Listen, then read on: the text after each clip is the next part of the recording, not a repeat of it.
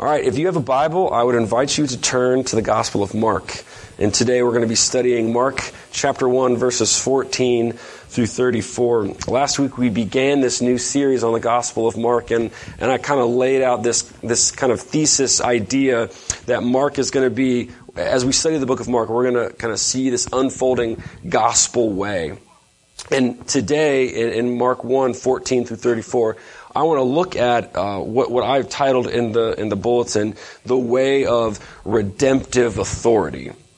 So I don't know if you've kind of picked up on that theme in the service. You know, we confessed about Jesus being the king, and we've sung some songs about the kingship and kind of authority and power of Christ. And so today I want to look at in this chunk of scripture that Jesus, as the Messiah, brings a redemptive authority. And what I mean when I say that is this authority is redemptive because it is in fact both messianic and transformative.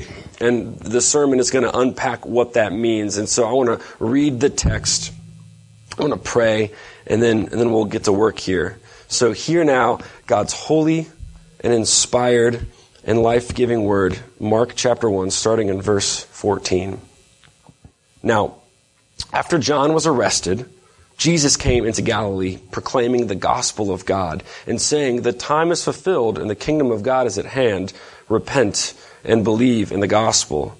And passing alongside the Sea of Galilee, he saw Simon and Andrew, the brother of Simon, casting a net into the sea, for they were fishermen. And Jesus said to them, "Follow me, and I will make you become fishers of men." And immediately they left their nets and followed him. And going on a little further, he saw James the son of Zebedee and John his brother, who were in their boat mending the nets. And immediately he called them, and they left their father Zebedee in the boat with the hired servants and followed him. And they went into Capernaum, and immediately on the Sabbath he entered the synagogue and was teaching. And they were astonished at his teaching, for he taught them as one who had authority, not as the scribes. And immediately there was in their synagogue a man with an unclean spirit. And he cried out, "What have you to do with us, Jesus of Nazareth? Have you come to destroy us? I know who you are, the Holy One of God." But Jesus rebuked him, saying, "Be silent, and come out of him." And the unclean spirit, convulsing him and crying out with a loud voice, came out of him. And they were all amazed, so that they questioned among themselves, saying, "What is this? A new teaching with authority. He commands even the unclean spirits, and they obey him." And at once his fame spread everywhere throughout all the surrounding region of Galilee. And immediately he left the synagogue and entered the house of Simon and Andrew with James and John. Now Simon's mother-in-law lay ill with a fever, and immediately they told him about her. And he came and took her by the hand and lifted her up, and the fever left her, and she began to serve them. That evening at sundown they brought to him all who were sick or oppressed by demons. And the whole city was gathered together at the door. And he healed many who were sick with various diseases and cast out many demons. And he would not permit the demons to speak because they knew him. Let's pray. Heavenly Father, you are Lord of all things. You are Lord of our lives, and we are your disciples. You are Lord over the demons. You are Lord over your own revelation. Father, this text points so much to your supreme authority. And yet, Father, we confess that we struggle to live under it. Lord, we don't want to. We reject your authority in so many ways because we sin and do what you tell us not to and don't do what you tell us to do.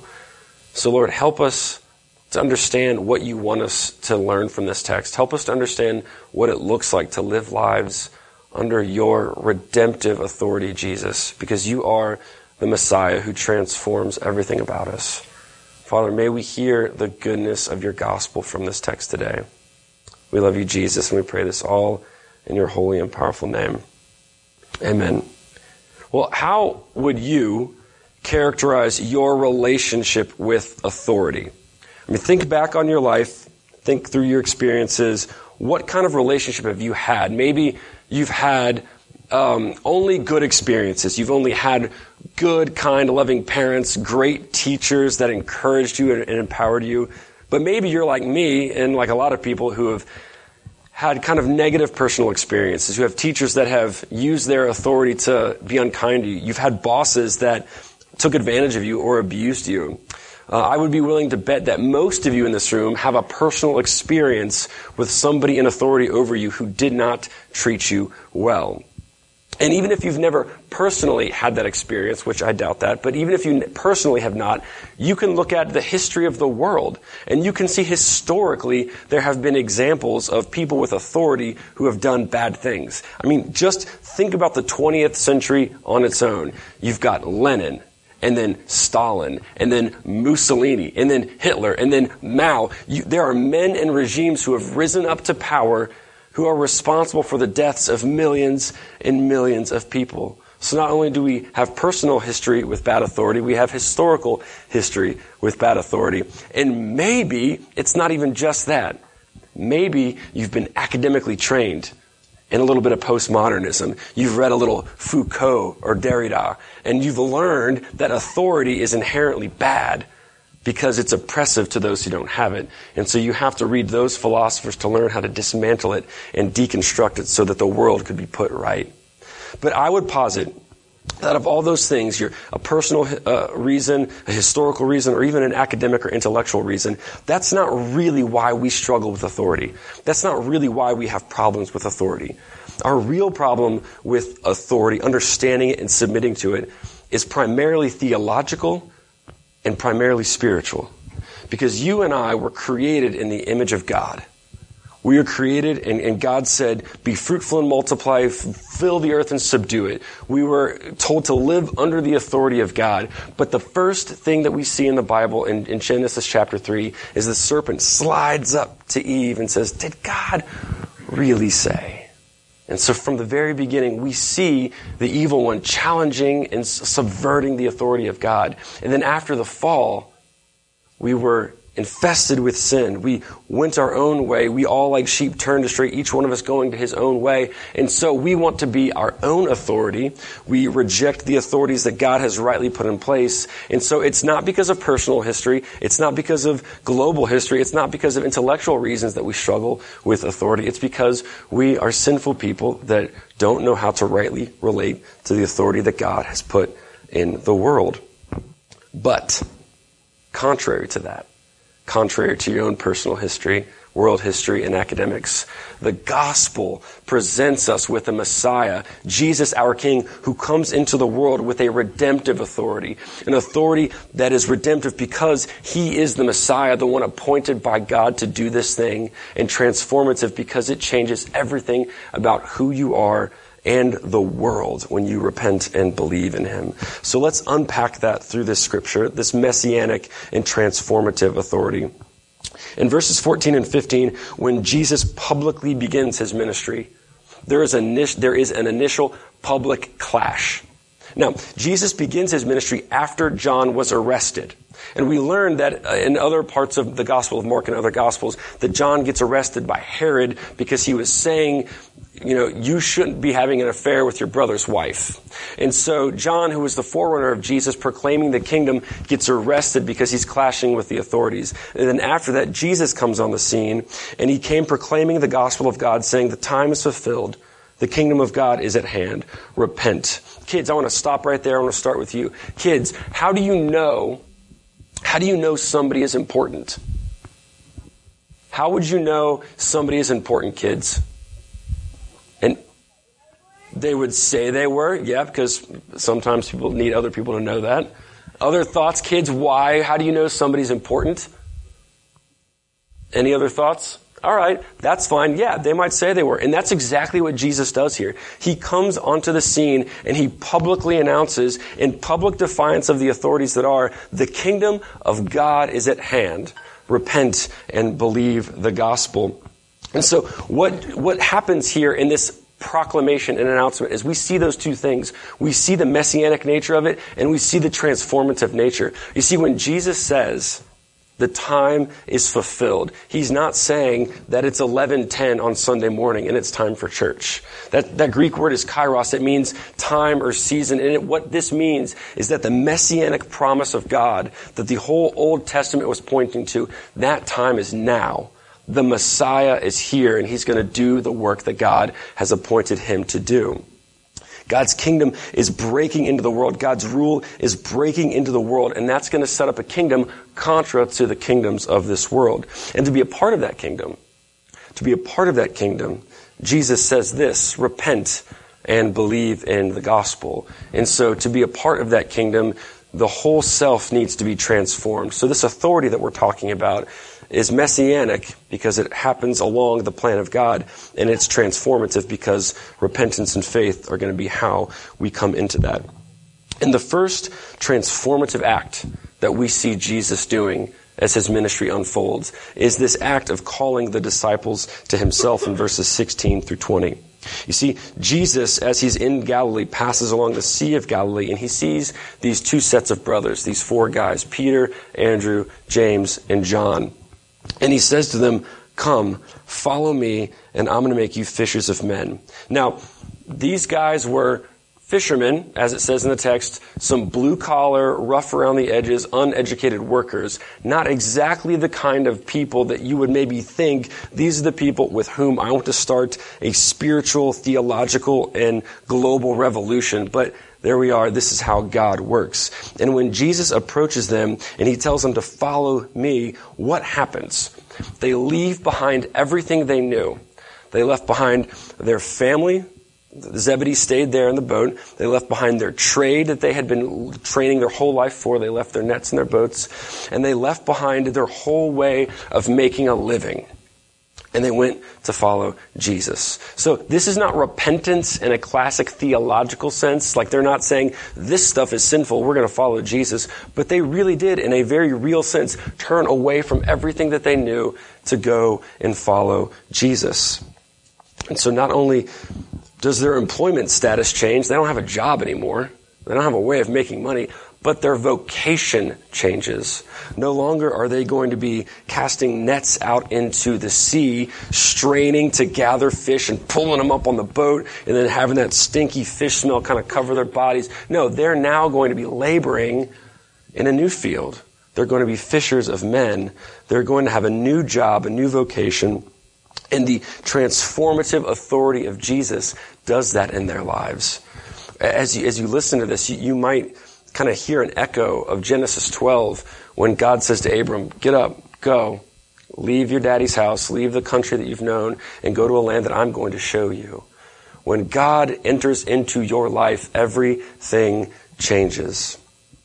The disciples are now transformed, and they're empowered with this same message of repenting and believing. If you look at other places in the other Gospels, you see Jesus sends out the disciples 2 by 2.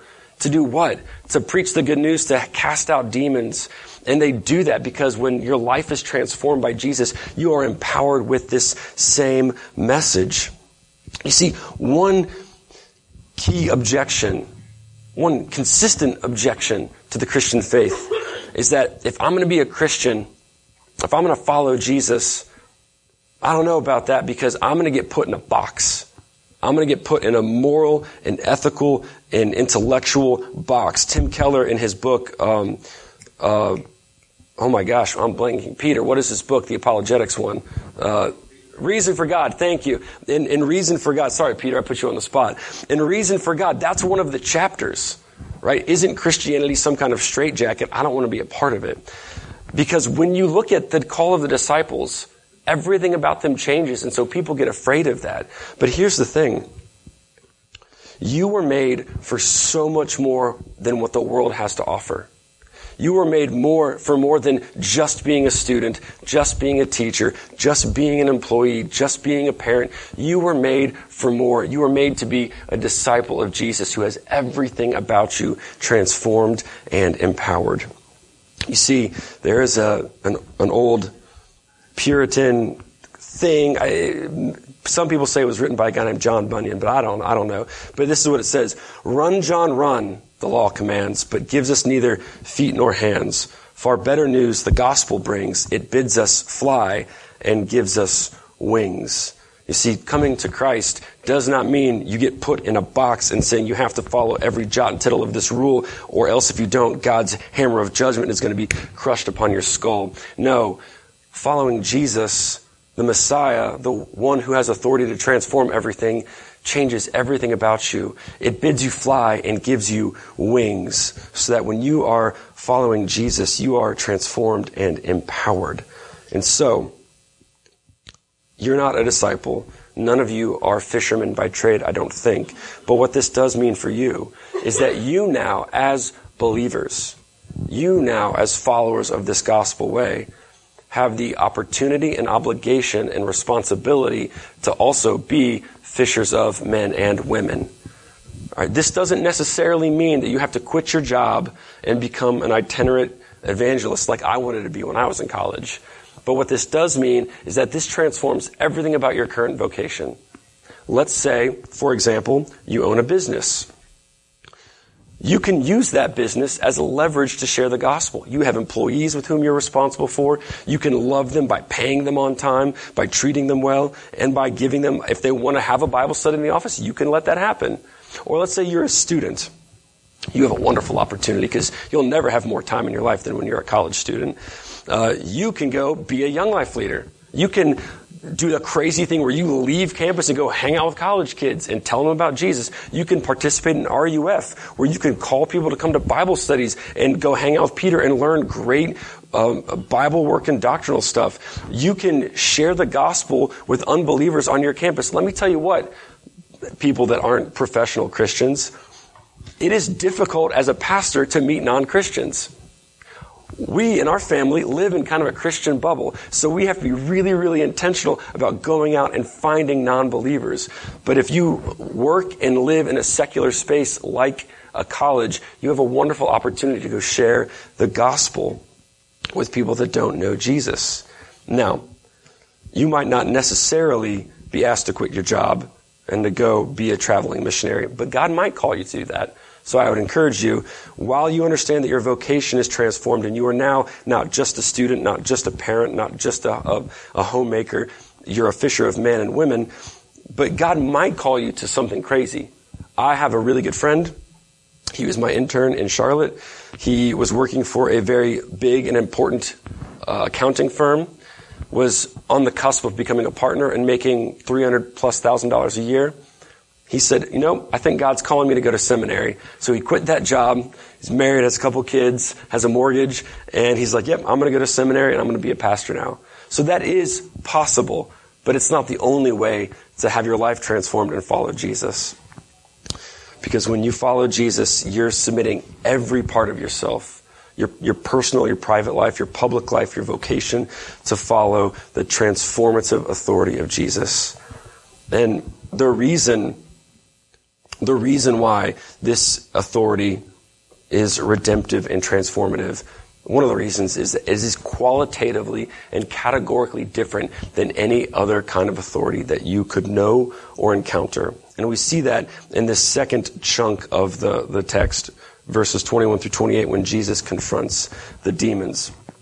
So Jesus leaves the lake, leaves the fishing boats, and he goes into the synagogue on the Sabbath, and he interacts with this crowd and this demon-possessed man. And I want to draw your attention very briefly, again, not so you can win Bible trivia, but so you can read your Bible better. Mark has this way of writing.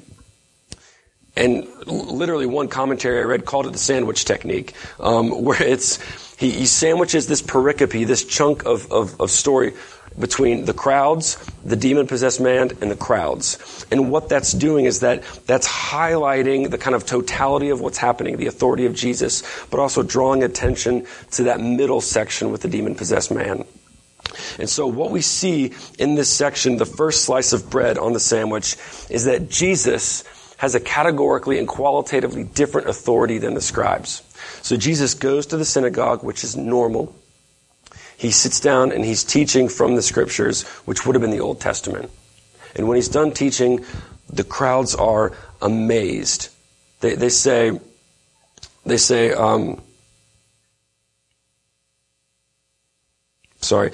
astonished at his teaching, for he taught as one who had authority, not as the scribes. Now, kids, who is the most authoritative person that you know? Who is somebody that has the most authority that you can think of?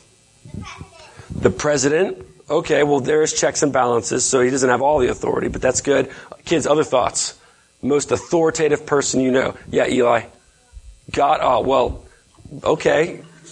Well done, catechism answer. Any other thoughts, kids? Most authoritative person you know? We got president and God. Those are good answers. Your parents. Oh, okay. Yeah. And how do you know, I'm going to go back to my first question. How do you know these people are authoritative? How do you know the president's authoritative?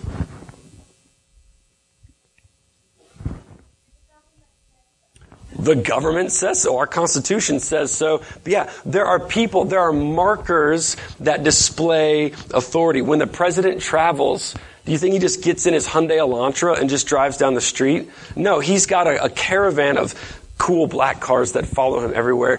You know, when somebody has authority, you can tell, especially when we're talking to somebody like the president. And so when Jesus is teaching, the people listening to him, they know there is something different. As you young people say, it hit different. His teaching did. And what they're doing is they're comparing the teaching of Jesus to the teaching of the scribes. And now, when we hear scribe, that might we might glaze over because they're characters that recur in the Gospels, particularly the Gospel of Matthew. And we understand that a scribe is somebody who writes. So then you might think of them as like the secretaries of the synagogue. Well, that's not entirely true. They were more important than that. You see, the scribes were kind of a combination of legal authorities, religious scholars, and Bible teachers. You might think of Ezra in the Old Testament, if you've read the book of Ezra lately. But what happened in the Old Testament was when Israel was exiled and the temple was destroyed, they didn't have a place to gather and worship God anymore. So in Ezra, they go back and they start rebuilding the temple, and Ezra had this responsibility to teach the law of God to the people. And so in the intertestamental period, the scribes, they were recording, they were copying out the law, the Word of God, and they were interpreting the Word of God, and they were teaching the Word of God. So they became this prominent kind of authority figures in the community of the Jewish people. And when Jesus teaches in the synagogue, the crowds listen to him. And they say to each other, this is different. This man has an authority that is qualitatively and categorically different than the scribes. And then this amazement is followed up with this amazing interaction between Jesus and a man who's in the synagogue who's oppressed by a demon. Now again, we've probably read that, or if you've read the Bible, you read over that in the Gospels. And just stop and think about how outrageous it is that in the synagogue, in the place of worship and learning, that there's a man oppressed by a demon. And I think that somewhat describes the spiritual state of Israel. But this man confronts Jesus, and he knows exactly who he is. You're the Holy One of God. What have you come to do with me? Are you going to destroy us? The demon says. And Jesus, meek and mild, says, shut up. Be muzzled. You know, the English is be silent, but the Greek is a little rougher around the edges. Be muzzled like a dog. Do not speak. I will not allow you to speak. Now, here's the funny thing. This was amazing. The crowds were equally amazed as the teaching. But the demon recognized who Jesus was. The crowds did not. The crowds were amazed at this teaching, but they didn't understand that he was Messiah. The demon immediately knew this is the Holy One, the Son of God. You see, when Jesus was teaching, Jesus wasn't just teaching like a scribe as a person. Jesus was teaching as the Word of God himself. John 1:1, in the beginning was the Word, and the Word was God, and the Word was with God. And then in Luke 24, when Jesus opens the minds of the disciples on the way of Emmaus, he opened their minds so they would understood everything in the writings and the Psalms and the Old Testament that was about him. Jesus is the focal point of all the scriptures of God. So when he's teaching the scriptures, he's not teaching from personal experience. He's not teaching from a place of academic excellence. He's teaching as the one for whom and by whom the scriptures were written. This authority of Jesus is categorically different than anything else these people had ever encountered. They didn't know who he was. They just knew it was different. But the demon knew exactly who he was. And that's going to be a theme as we go through the book of Mark. The demons are going to recognize who this is. And we see in the book of James that even the demons believe and they shudder. So the logical question is, do you know this messianic authority of Jesus. And so I want you to understand two things about this. Jesus, as Messiah, is Lord of everything, including the demons. Jesus created all things by the word of his power, upholds all things by the word of his power. So all things physical and all things spiritual, Jesus, as Messiah, is Lord over all of that. There is not a square inch of anything created that Jesus does not declare, that is mine. And the second thing is, as Messiah, in his own time and in his own way, he reveals himself to his people. So when Jesus is in the synagogue teaching, and he's teaching as one that has authority, different than the scribes, and he's silencing this demon who knows who he is, Jesus is saying, nope, I am God's revelation in action, and that is on the timetable of God, not anyone else. And so, again, we are not in a synagogue. We are in a middle school that is acting as a church. We are gathered together as believers in Christ. And so what you need to understand is that Jesus isn't going to walk in that door. But when you open your scriptures, when you open your Bible, this is the Word of God for you. This is the Word of God living and active, sharper than any two-edged sword, cutting to bone and marrow. This is God's revelation, which is about Jesus, the Word, which was recorded and kept for you and me, his people. To do what? To teach us what we are to believe concerning God, and to teach us how we might operate as his people. So, when you come to the Bible, and this is kind of the application of Jesus teaching in the synagogue, I think, that we have the final revelation of God's Word recorded for us. We do not need any other revelation outside of this, because this is revelation that's full and pregnant with the authority of God himself. You might read books. You should read books. You should read a lot of books. And these books might come from authoritative sources on a given topic. And you might read books and you might be intellectually stimulated. You might read books and you might be philosophically challenged. You might read books and you might be personally inspired. But there is no book like this book that will cut to your bone and marrow, that when you read this empowered and filled with the Holy Spirit as a child of God, there is nothing that will transform you like reading this in the Spirit of God. So the application here is not to guilt you into starting a Bible reading plan and read the Bible more. That's not the point. The point here is to plead with you, to say, learn to eat this, learn to ingest this, learn to take this in any way, shape, or form that you can, because this is the thing that is going to transform you. Moms and dads, read this with your kids. Let your kids see you reading this. Model for them what it looks like to ingest the Bible constantly. If you're not a good reader, if your eyes are bad, you have apps on your phone that will read. I got Kristen Getty reading the Bible to me on my phone. There are ways for you to ingest the Bible, and that is God's Word to you, for you, so that you might be transformed. A brief story as to why this is important, I think, a historical illustration. Is there a Y in Morgantown? You guys know, there's not a YMCA? That's fine. Well, the YMCA started at the turn of the 20th century, around the beginning of the Industrial Revolution, because jobs were in the cities. People were moving away from an agrarian lifestyle to this kind of industrial revolution, so they wanted to work a job at a factory or whatever.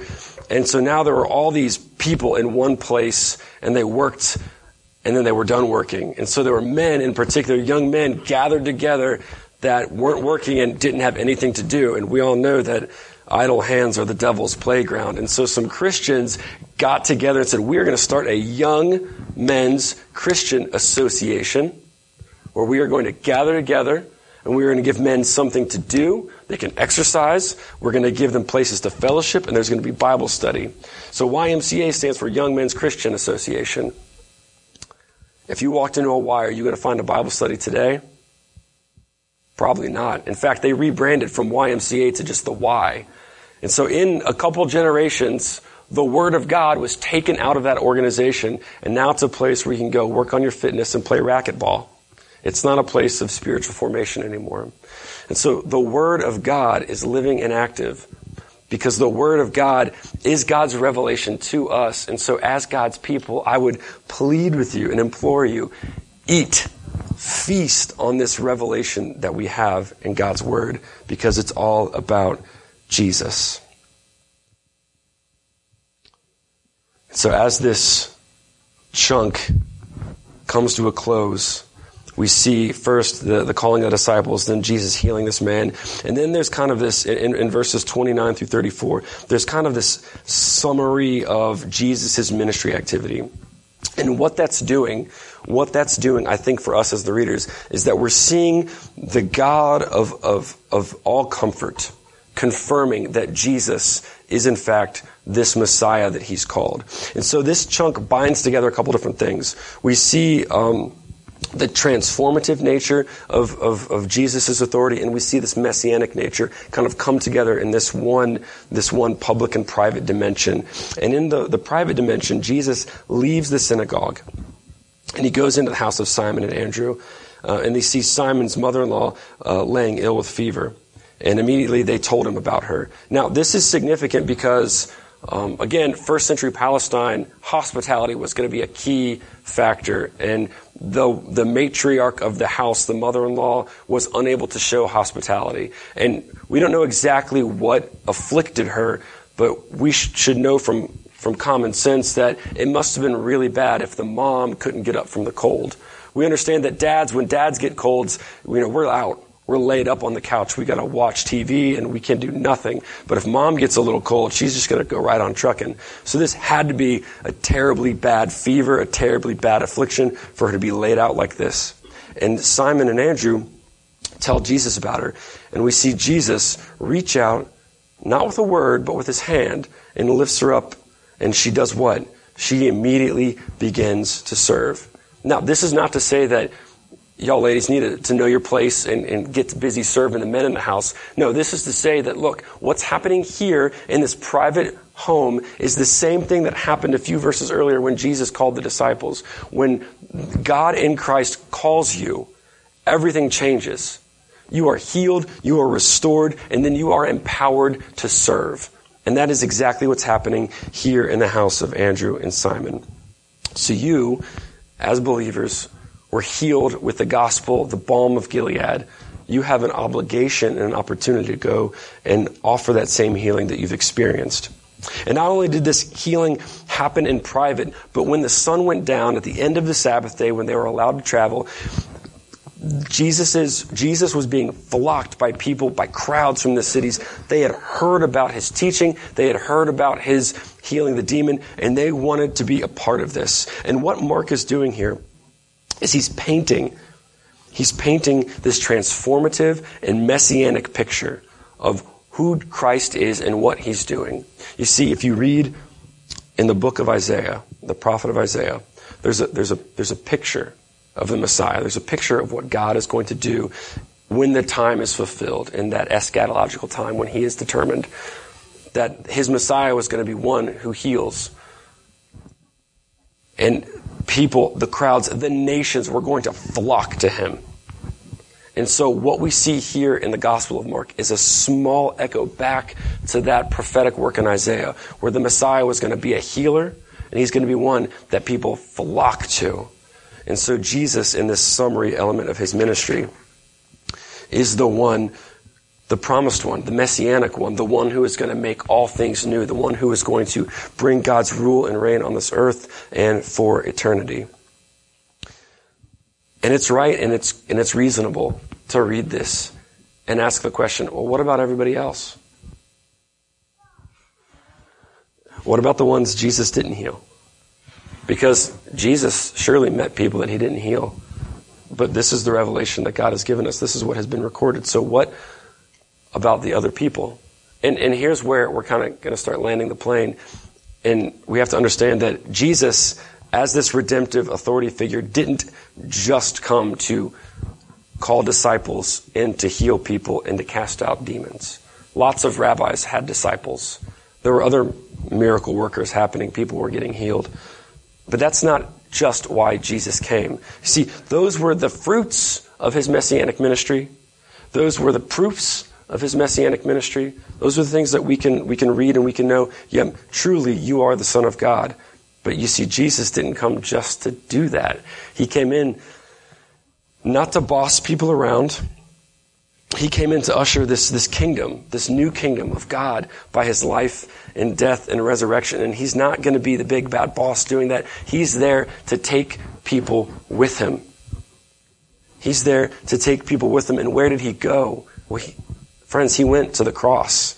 The whole gospel way, the whole way of redemptive authority is a way that leads up to and climaxes in the cross, in the crucifixion of Jesus. When Jesus went and he laid down his glory.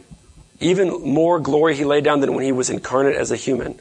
He laid down his glory, he laid down his authority, and he allowed himself to be crucified by the Roman government. He allowed himself to be under the authority of a worldly power, and he even allowed himself to die and be under the power of death for a time. The King of all the universe walked this way to accomplish this goal, to come and live and die. Why? Because that's what it took to usher in God's kingdom. That's what it took for your sin and my sin to be forgiven. That's what it took to give you healing and me healing. That's what it took to give you life and me life by repentance and faith in Christ. You see, on the cross, all of our rebellion, all of our problem with authority, all of our acting outside the authority of God, God had wrath against that, and he poured that out on Christ so that we would not have to experience it, so we could be redeemed and forgiven and live this life filled with the Spirit, because Jesus didn't just stay dead. And this is the ultimate messianic proof, because he allowed himself to be under the power of death for a time, but in glory he was resurrected so that he might have authority over even death itself. And if you believe in Jesus, you are filled then with the Spirit, empowered with that same resurrection power. When you become a believer, that's the first resurrection. You go from death to life. And so you have a first resurrection as a follower of Jesus, where you are transformed under that messianic power, filled with his Spirit.